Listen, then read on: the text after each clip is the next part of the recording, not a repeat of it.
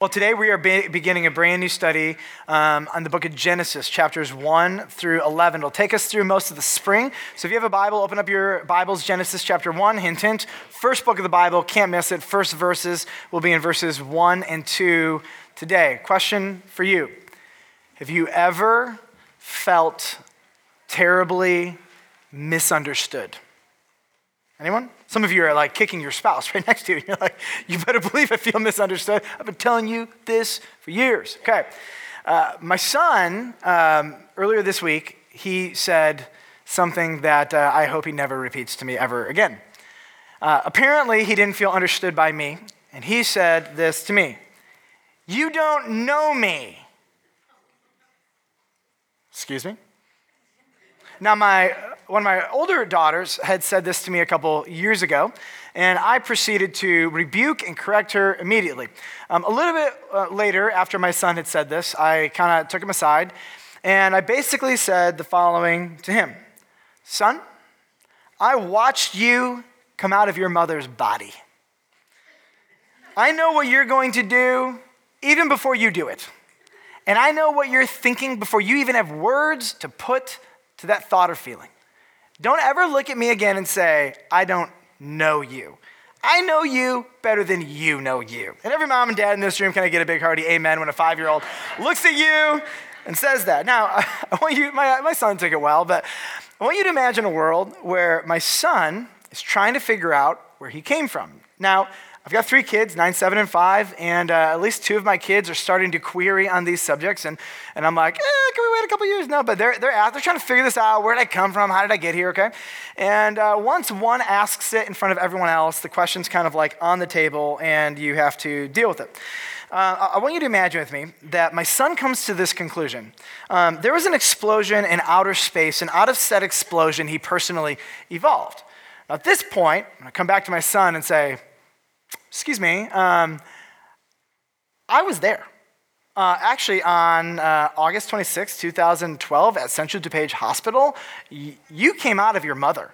And that is the day you were born. Okay, get rid of all this space and blowing up and evolving stuff. Like, I literally watched the day you were born. It's debatable, he says. So he goes over to his other 5-year-old friends, who, again, have no point of reference for anything before 5 years old. And they're like, no, bro, totally. There's an explosion, lots of stuff flying through space, and then some fiery hot ball, it cooled down, and you came out of it, right? And he's like, Dad, I pretty much think that's it. I'm like, I'm sorry, but your buddies, I'm sure they're smart, right? You know, I'm sure they got it all together. They weren't there, okay? They're 5 years old. I've been around a lot longer, and in fact, I literally watched it. So then he goes and tells his friends, he goes, yeah, my dad has this interesting allegory and story. It's not really true. It's more just to teach me like a moral lesson of where he came from, right? And he said, oh yeah, I came out of my mother's body on October 26, 2012. I really like the space thing. That's like way cooler, right? All his friends are like, yeah, right? And at this point, I'm like, I'm genuinely frustrated. Now, my son and my kids are all starting to ask questions of origin. Who is the only people with authority to tell my son where he came from? Mom and dad and the people in the room. No one else has any other proof of where that kid came from except for us, okay? Now, when my son comes to me and he wants to know questions like, why did you have me? I want to look at my son. I want to tell him, we had you on purpose.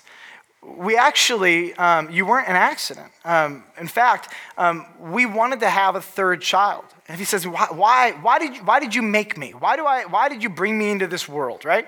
What I want to tell my son is, we brought you into this world because we want to create as many Jesus followers as possible. We prayed about it. We felt like God was like, yeah, dude, we want to see you give your life to Jesus Christ. We had a son or daughter because we wanted to fill the world with the glory of God, and we wanted to create more babies who would love Jesus, right? He's like, okay, that's optional. I still think I came from outer space, right? And you get, like at this point, I'm like, I don't think you're quite understanding. Now, can you just imagine how God feels? Can you imagine how God feels? God enters into space, time, and history, reveals himself, and is like, I'll tell you what, I'm gonna tell you about where you came from and how you got here.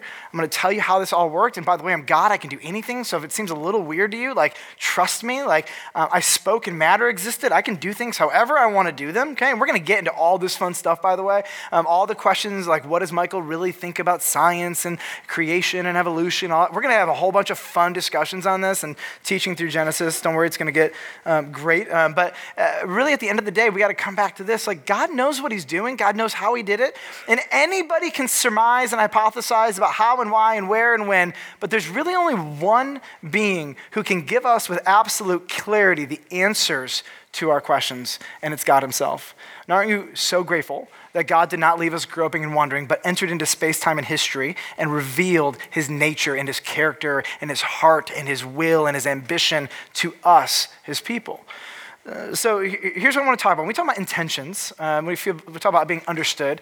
When you open up Genesis chapter 1, for that matter, when you open up any part of the Bible, there is only one thing that matters. First and foremost, there's only one thing. And what matters most is this. What did God intend?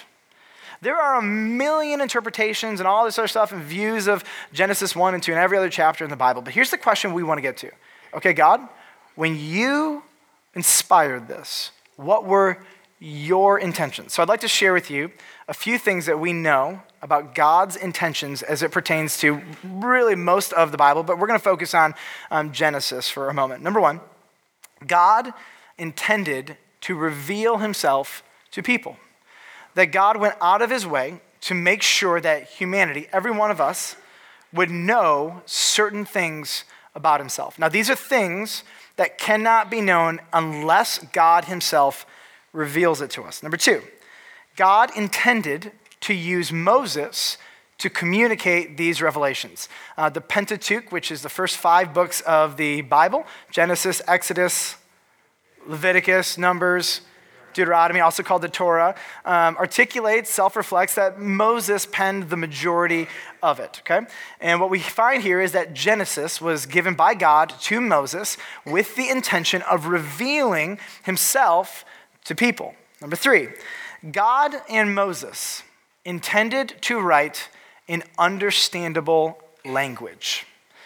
So the vast majority of the original recipients, right, were not able to likely read. They could hear it, and when they heard Genesis 1 read, they understood it. It was not confusing. It was not perplexing. There was an original audience. They got this. This was able to be understood. Number 4, God and Moses both intended that the end result of reading Genesis 1, for all of us in this room and anybody who would ever read it, would be twofold. Number 1, information that results in clarity. That God is going to dispense information.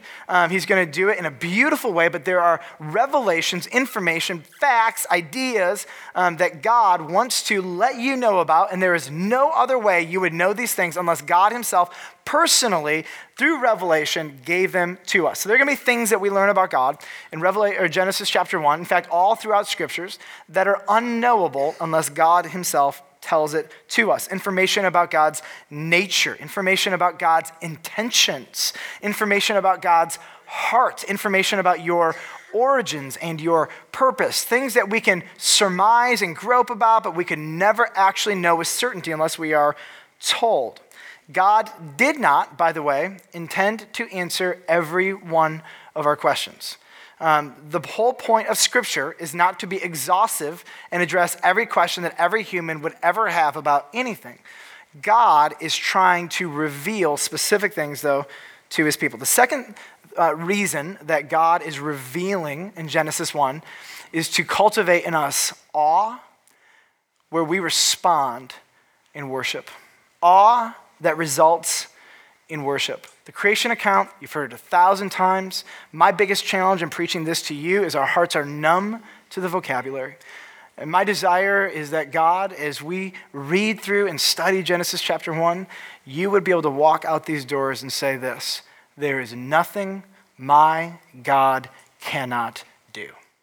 My God is capable and able and unbelievable and good and holy, and you would walk out of here with the utmost confidence that God can take whatever darkness and chaos and void in your life and bring order and peace to it. The book of Job, chapter 38, verse 3. I shared this with you actually at Christmas Eve, and you may not know this, but the Bible tells us that at creation, as God spoke and matter exists and the universe unfolds before us, that the angels were actually spectators to this incredible event. Actually, God is rebuking Job, but he tells us this cool fact about what happened in creation. Here's what he says. Where were you, Job, when I laid the foundation of the earth? The morning stars, which is a word for angels, sang together. And all the sons of God, another word for angels, shouted for joy. That the response of watching God speak with unbelievable power was that they sang and they worshiped and they shouted for joy. That there's something about this creation account that if you could visibly watch it, it would leave you in utter and complete awe, and the end result would be worship. At the very end of the Bible, in the book of Revelation, the 24 elders are sitting before Jesus Christ, and they're pondering creation, and here's what the 24 elders say. They worship God, and they say, "Worthy are you, our Lord and our God." Notice how personal it is. "To receive glory and honor and power." Why? "For you created all things, and by your will," simply because God wanted it, they existed and were created. Beautiful. And this is the intended response, that when God's people pick up the book of Genesis and they get through the first chapter, you should be able to walk away. You should have more information that leads to clarity, that leads to awe, that results in worship. So Genesis has some original recipients. We got to get on the same page with who is receiving this book. Very important. And as we talk about this, here's a little biblical interpretation, application principle you got to get in your brain. Very important. It goes like this. Genesis was written for us, but it was not written to us. Genesis was written for us, but it's not written to us. Genesis was written with a very specific group of people in mind. We, because of the Spirit of God, because of teachers, because of history, because God has preserved His Word, because God has given us His Holy Spirit, we have the ability to understand it and to apply it. But this book, this verse, these chapters have a really specific audience, and were given for a very specific person. And the audience of Genesis chapter 1 was the wilderness Israelites. Remember the Israelites, for 400 years, they were enslaved in Egypt. And God decided to release them through Moses, their leader, brought them into the wilderness for how many years, by the way? 40 years, like how I do that with my Darth Vader hand. 40 years. Brings them 40 years. And this group of people was discouraged and beaten down. And honestly, probably the vast majority of their Jewish theology was long gone. They had been secularized, paganized by polytheistic Egyptian gods and worship. And God was going to enter back into this group of people's lives, redeem them. And one of the things that God had to do was reorient their brain and their mind and their understanding of reality, because the Egyptian religion and faith and culture had so lied to them for so many years. And God gives them this creation account to dismantle them and to begin to re-put them back together, to say you are not the result of a dueling sun god and some other god who got into a fight and then this Pharaoh came out of them and he's part, like all of that is gibberish. There is one God, and He created you with intention and with purpose, and He has a name, and He has set His affection and His attention on you. You need to know this, because wrong, bad worldviews hurt people every time. And God is committed to dismantling the Jewish Israelite worldview. And in the same way, every one of us walk into this building, and we have this pull in us to secular humanism and evolution, all these ideas, and we have this pull in us to say it's all science and no God. It's stronger than you may even realize. And what God has to regularly do through His Word is dismantle the lies and shape us and reform our minds so that we believe in truth. So open up again, Genesis chapter 1, verse 1. I'm going to read this once, and then I want to have all of us read it all together. Let me go first. In the beginning, God created the heavens and the earth. The earth was without form and void, and darkness was over the face of the earth, of the deep. And the Spirit of God was hovering over the face of the waters. Let's read together. In the beginning, God created the heavens and the earth. The earth was without form and void, and darkness was over the face of the deep. And the Spirit of God was hovering over the face of the waters. So we're only going to be in 2 verses, and don't worry, we will start to move a little bit more quickly through Genesis 1 through 11. Consider this more of an introduction. But even in these 2 verses, what is God doing at the very outset of Scripture? He is declaring and revealing his nature and his character. So point number 1 in your notes is God is. I'm going to give you 5 descriptions of God in these 2 verses that he is declaring to this group of Israelites in the wilderness. And then for each of us, he's declaring to dismantle all of the lies of our culture that we have believed, and he's going to reform us and reshape us. And here's the first truth about his nature that he wants everyone to understand. Number 1, God is eternally pre-existent. In the English, it's 4 words. In the beginning, God. In the Hebrew, this is just 2 simple words. In the beginning is 1 word in the Hebrew, and God is another word. And what happens at the very beginning is that God brings us to the place where science could never take us. Again, science is groping and surmising, and don't get me wrong, I'm not anti-science at all in any way, shape, or form.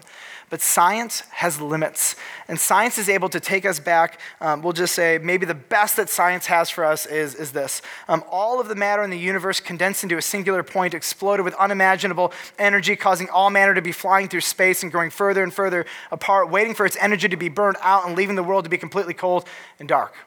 Oh yeah, by the way, as the stars were flying through space, conscious, sentient, self-reflective beings evolved, but eventually we're all going to die, and all that is matter. Okay? I'm going to be honest with you. That is bleak and sad, and it leaves me with nothing. It makes me depressed.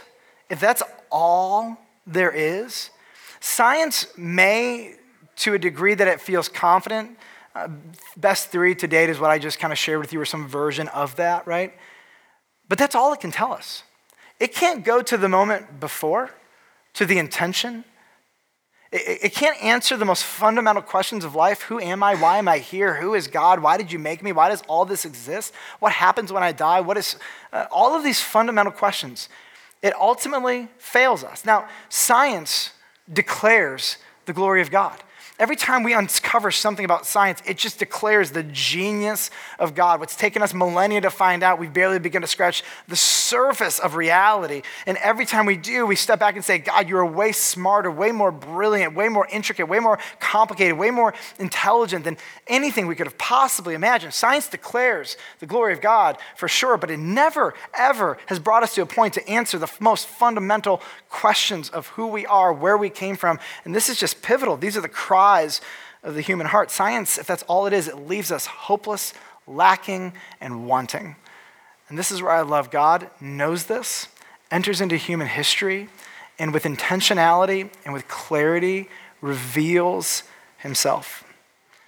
I think what's most important for the Jewish people in the wilderness here is that in 2 or 3 Hebrew words, maybe 4 or 5 English words, that right at the outset, God dismantles every competing worldview. I mean, if someone were to say to you, dismantle every worldview and do it in 2 words, it would take me pages and pages and paragraphs. God does it so simply. And there's this worldview, this draw for the Jewish people of polytheism, pagan polytheism. You see all throughout the Old Testament that God's people are drawn to this like a magnet. There's something about it that is so attractive to their culture. And what you find is that every time they're drawn into it, they get destroyed. And what God is going to do when he takes them out of the Egyptian nation and brings them into a promised land, he has to reframe their worldview and tell them what is true and real. He dismantles and eliminates in these words polytheism, the idea that there are multiple gods. He eliminates atheism just by identifying himself as Elohim. He eliminates atheism. He eliminates materialism. Already we see this, that in the beginning is this Hebrew word that basically maybe the best way to say it is when all this was made. When all of this was created. In fact, the Hebrew word for create, there's a couple of them. The one used in the next